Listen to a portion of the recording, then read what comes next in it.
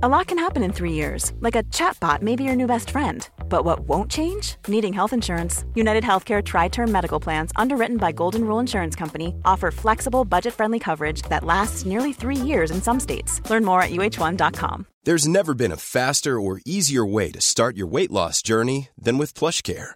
PlushCare accepts most insurance plans and gives you online access to board-certified physicians who can prescribe FDA-approved weight loss medications like Wegovy and Zepbound for those who qualify.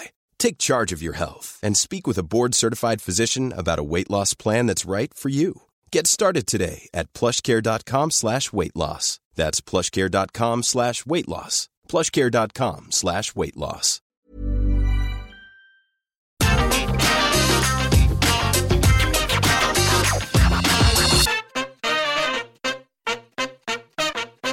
My name is Simon Miller, welcome to What Culture Wrestling, and I should be buzzing right now. I should be flying around the room like some kind of excited tamale because it's the Raw after WrestleMania, and sometimes the Raw after WrestleMania is actually better than WrestleMania. And WrestleMania 37 I thought was quite entertaining, so I was like, oh man, I bet they got a bunch of great ideas. Well, that wasn't entirely the case. But anyway, we take this, the finger of power, and we go through the show and we give the good bits an up. And be warned, we give the bad bits a down. Let's go.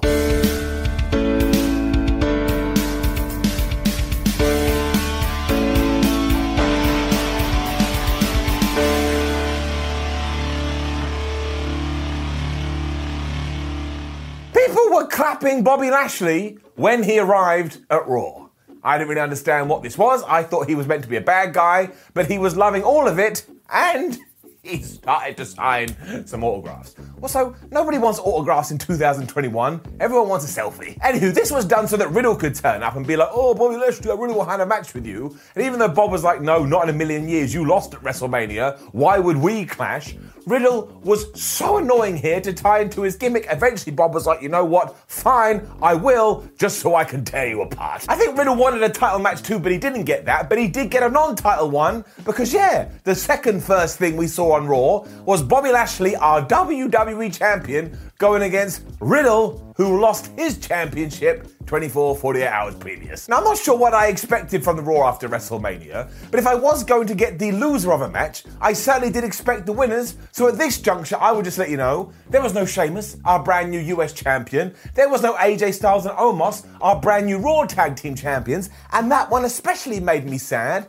I will be honest with you, I sat through 3 hours going, well, I'm sure Omos will be next. I'm just sat here waiting for Omos. I don't know why I like him so much, but I do. How can they not get on Raw, which goes on for 79 years? Down. I also didn't expect a new commentary team, but I got it. Our new play-by-play guy is Adnan Vink, and Corey Graves is now back on Raw, and Byron Saxton is still there. And I've seen a bunch of people going, Vink was rubbish, I can't stand it. Would you give the man a break? It's his first night on the job, and it's quite a high-pressured situation. Give him some time for flubbing's sake. Back in the ring though, man, who did Riddle upset? Because this went around about 10 minutes, but he barely got any offense in. It was just Bobby Lashley beating him and whooping him and throwing him around. Like, if he had just torn all of Riddle's limbs off and then eaten them, I would have gone, yeah, that makes perfect sense, because I've kind of seen everything else. I'm sure Riddle had a few flurries, but otherwise this was a massacre. And when he went for the floating bro and completely missed, Bobby Lashley locked in the Hurt Lock, and we know how strong that maneuver is now. There ain't no way he was getting out of it. He didn't. Bobby Lashley murders a dude on Raw. But here's the thing.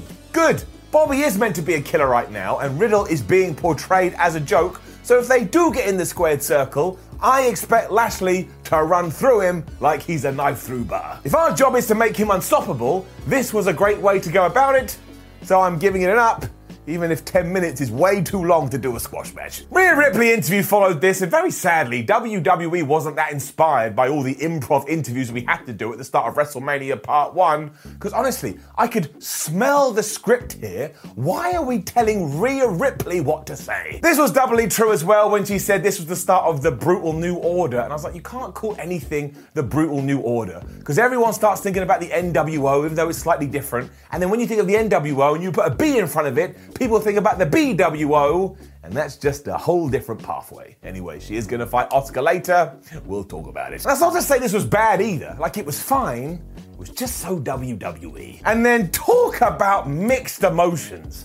Sheesh. I mean, this was like being cheated on by your girlfriend, but then winning a holiday to go away to some romantic place for two. Because the good news, we'll start there, make us feel all warm and fuzzy in our tum-tum, was that the Viking Raiders were back, and I was very pleased to see them. They just arrived with absolutely no explanation, but they are a great tag team, and the people they were facing here didn't stand a chance because they just ran through them. They hit the Viking experience, 1, 2, 3, so they can have it up. The problem, though, is that said opponents were Cedric Alexander and Shelton Benjamin. Now, 1, they didn't even get an entrance, and 2, they lost here in can't have been more than 5 minutes. I mean, they barely did anything here, which makes you just want to go inside your own head and rip your brain out, because WWE essentially went, well, we'll take them out the Hurt Business and allow them to slip down the card. Why would you do that when you have a group that everybody loves?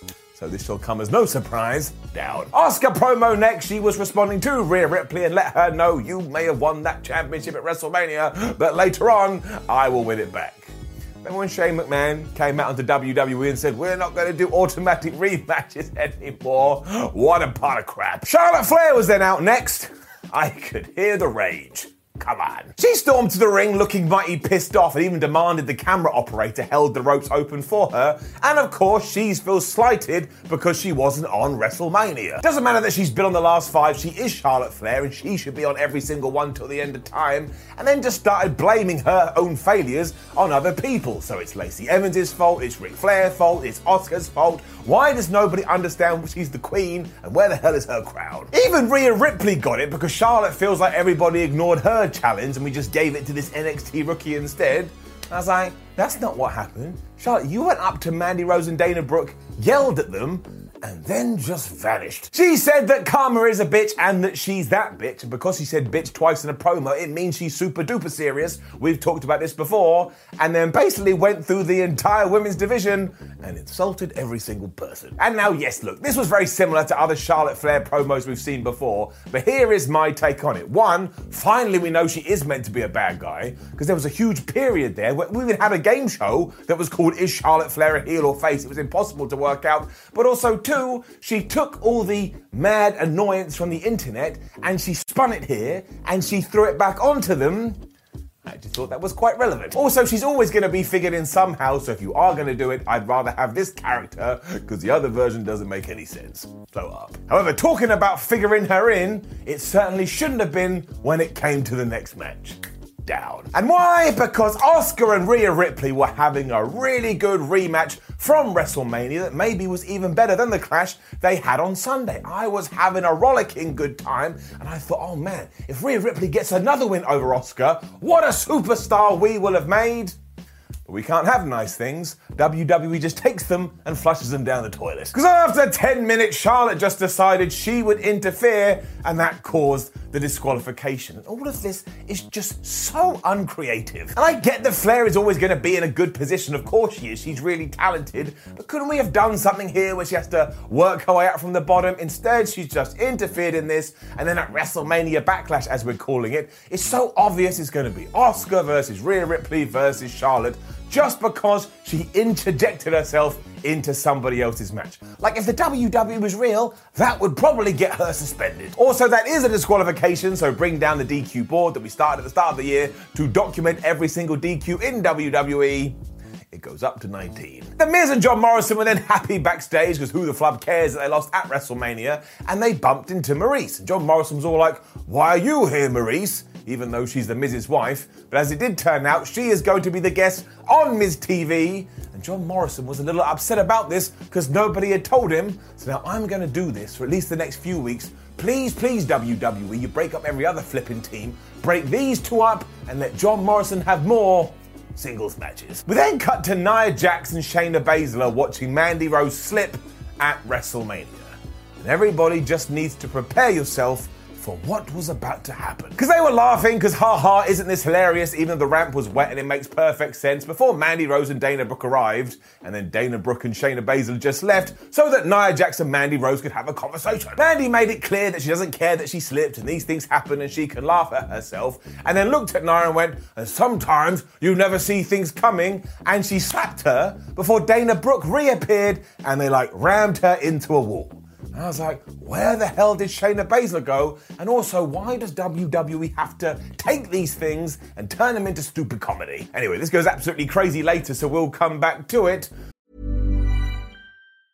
Jewelry isn't a gift you give just once. It's a way to remind your loved one of a beautiful moment every time they see it. Blue Nile can help you find the gift that says how you feel and says it beautifully, with expert guidance and a wide assortment of jewelry of the highest quality at the best price. Go to BlueNile.com and experience the convenience of shopping Blue Nile, the original online jeweler since 1999. That's BlueNile.com to find the perfect jewelry gift for any occasion. BlueNile.com.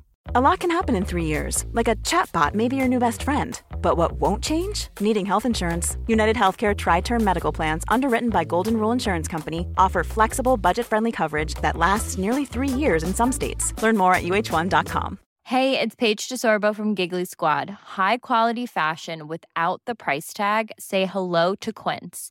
I'm snagging high-end essentials like cozy cashmere sweaters, sleek leather jackets, fine jewelry, and so much more. With Quince being 50 to 80% less than similar brands. And they partner with factories that prioritize safe, ethical, and responsible manufacturing. I love that. Luxury quality within reach. Go to quince.com/style to get free shipping and 365-day returns on your next order. Quince.com/style.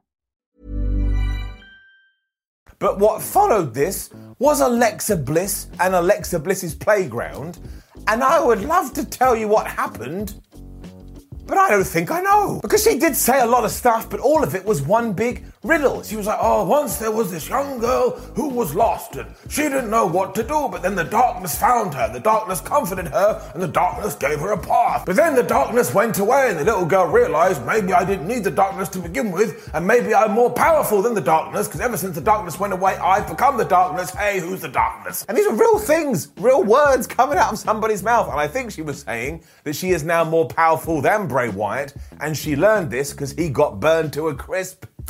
I don't know, I don't have any kind of a clue. She also has a new puppet friend called Lily, and I just have a few questions. One, how the hell did this happen? Two, why did she bring Bray Wyatt back if she thinks more powerful than him? What a waste of your life, what a waste of your time. And three, why at the end of this did the puppet look at me and go, that is exactly what went down. I mean, you tell me. So this was just very strange, and Alexa Bliss is very good at it. But I still haven't been told why she did sit on a box-like structure at WrestleMania and have goo pouring down her face. And these are the kind of things I would like to know. We then went straight into Miz TV, and I never like it when WWE has these segments back-to-back because I just think it muddies the waters. But if only I had known what was just around the corner. Down. But yes, Maryse was on Miz TV because it's a brand new series of Miz and Mrs., so they were promoting that. And after John Morrison said, hey, why don't we do a spin-off called because it would be Morrison, Maryse and Miz, and they said no, he looked quite upset. So let's go back to hoping. Now, if it is going to happen, I don't think it's going to be any time soon, because straight after this, The Miz and John Morrison were all like, oh man, Bad Bunny, he had such a good performance at WrestleMania, but without us, he would have been nothing, so we're going to take all the praise. This, of course, brought out Damian Priest, who was all like, you two are a bunch of goofs, you don't understand it. And then everybody wanted to have a singles match before Maryse said, I've got an idea, because if you don't know, I'm in charge of Raw now. Why don't we do a handicap match? The Miz and John Morrison take it on Damian Priest. And I was like, that's fine, that's great. The Miz and John Morrison always lose. And what a great victory it will be for Damian Priest, who right now, coming off WrestleMania with momentum, probably needs a good win. But I mean, why did I even hope? What an absolute bald buffoon I am. Because even though The Miz and Morrison weren't even in their ring gear, it finished after Maryse got on the apron, and Damian Priest, being a wrestler, was just completely distracted, so The Miz snuck up behind him, hit the most devastating move in all of sports entertainment, put his feet on the rope, and that's right, pinned him for the 1, 2, 3. I couldn't believe it. I could not believe it. And I get it, The Miz cheated. But do you remember when Drew McIntyre took on The Miz and Morrison? He absolutely ruined them. And I'm not saying that Damian Priest should be put into the same stratosphere as Drew McIntyre, but that should be the idea, given that he's really good, and given that you just gave him all this star power by teaming him up with a proper celebrity. So we just took all of that and we hit reset, and also that is a distraction. Bring down the board, quite incredibly, it goes up to 45. Everybody also fell over Miz's pants afterwards because his pants had been ripped during the match. And there's a sentence that nobody on this earth has ever had to say. We had an interview with Shayna Baszler and Nia Jax after this, and we saw Nia Jax being beaten up earlier, and Nia made a great point. She went, why are we showing that? It literally happened 20 minutes ago. And given that Sheamus, Omos, and AJ Styles went on this thing, I was like, yep, that's a good point. All of this had somehow put Mandy Rose and Dana Brooke in a position where they were going to have a non-title tag team match, though. And I genuinely, from the bottom of my feet, from my tootsie toes, I can't believe what am I about to tell you. Because of course, during her entrance, Nia Jax tripped up. It happened at WrestleMania, so it has to happen here. But later on in the match, when she was trying to get back in the ring, she slipped again, she fell on the mat, and when she got back in the squared circle, she was so mad, and I kid you not, this is real in case you haven't seen Monday Night Raw, Dana Brooke and Mandy Rose ran away while they said to each other, it's not worth it, and they intentionally got themselves counted out. It then got even worse because Byron Saxton was going, well, that's a much better thing to do, to get counted out rather than get a victory over the tag team champions. And then Mandy Rose and Dana Brooke's music started to play like they'd done something that was good. Are you kidding me? You're a couple of cowards. Somebody slipped and you were so fearful about what they were going to do in a fight, you legged it. Why are you even here? Why are you even professional wrestlers in the world of suspending my disbelief? This was unbelievable. I always like to look for the positives, but you could tell this to a child and flipping out, you make up stories for children like, oh, there was a giant egg. And the guy's like, oh, I can't believe it, there was an egg. And even the kid would go, what? That doesn't make any sense. It made absolutely no sense, and I can't believe it was even an idea on a piece of paper, let alone something that happened in front of my eyes.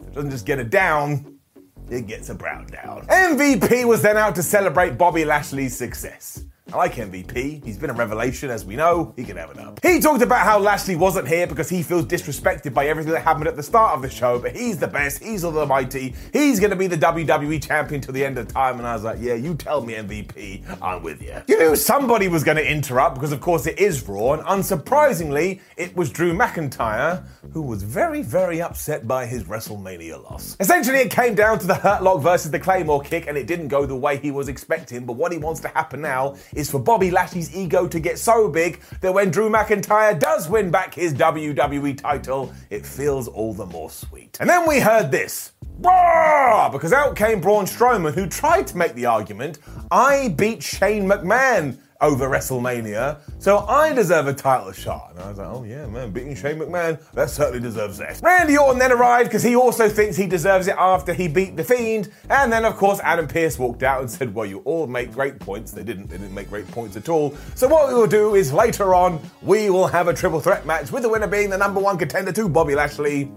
at WrestleMania Backlash. Ended with McIntyre and Strowman arguing backstage, and at one point I would just like WWE to stop doing the whole, I want a title match, so I'm gonna walk to the ring and just make my case. Come up with a story, do anything. We then had two tag teams arguing with each other that they had lost over WrestleMania weekend because they couldn't take out one big dude. But because the New Day really make me laugh, it's getting it up. Because the short version is Elias and Jackson Riker out here ready to play a I'm Sorry song to Shane McMahon, where they weren't interrupted by Xavier Woods and Kofi Kingston. And like I say, these guys just have so many good references, and they're so over the top, and going back to what we were talking about earlier, not scripted at all. I laugh out loud and I feel entertained. But they were all like, ha, you got your ass whipped by Braun Strowman. So Elias and Jackson Riker, who's on leave right now from the Enterprise, were like, ha, you lost to Omos. So they had a match and the New Day won, and that made me pleased. I don't know why we did this. I have no idea, but it was okay. Randy Orton was then cutting a promo saying that he was going to win the main event. And I was like, yeah, you would think that. Why would you have a different opinion? It was then the first Firefly Funhouse in months, and once again, I don't really understand what the point of this was. Answers on a postcard and send them to me. The happy Bray Wyatt in his red jumper was back without one scar on him because of course he went through the regeneration tunnel, and he essentially just talked to all of his puppets and said that everything's going to be okay. And here's where I have come to with this. You can now get in a time machine and go back 2 years to when we had the first Firefly Funhouse, and I don't really think we've evolved this or progressed it at all. And it's not Bray Wyatt's fault. It's not Bray Wyatt's fault at all. He's a creative genius in certain ways, but he's just been so held back, especially given what happened at WrestleMania. I got nothing from this. It made me feel empty, and that should never be the case. No one's got to get it down. The Triple Threat main event followed, though. This was good stuff. Drew and Randy teamed up to begin with because, of course, Braun Strowman is a human train, and that's really hard to stop. But because he is so big, he was able to beat them up for a while, decided to go outside to do his "Raw, I'm a train" thing when he runs around the ring. But Drew McIntyre had a great way to stop that, and he just chucked the steps right into his face. Orton felt left out, so he backdropped Drew McIntyre onto the announce table, and this is basically how it went for a while. McIntyre and Orton would have a fight. Braun Strowman wouldn't like this, so he'd beat them up.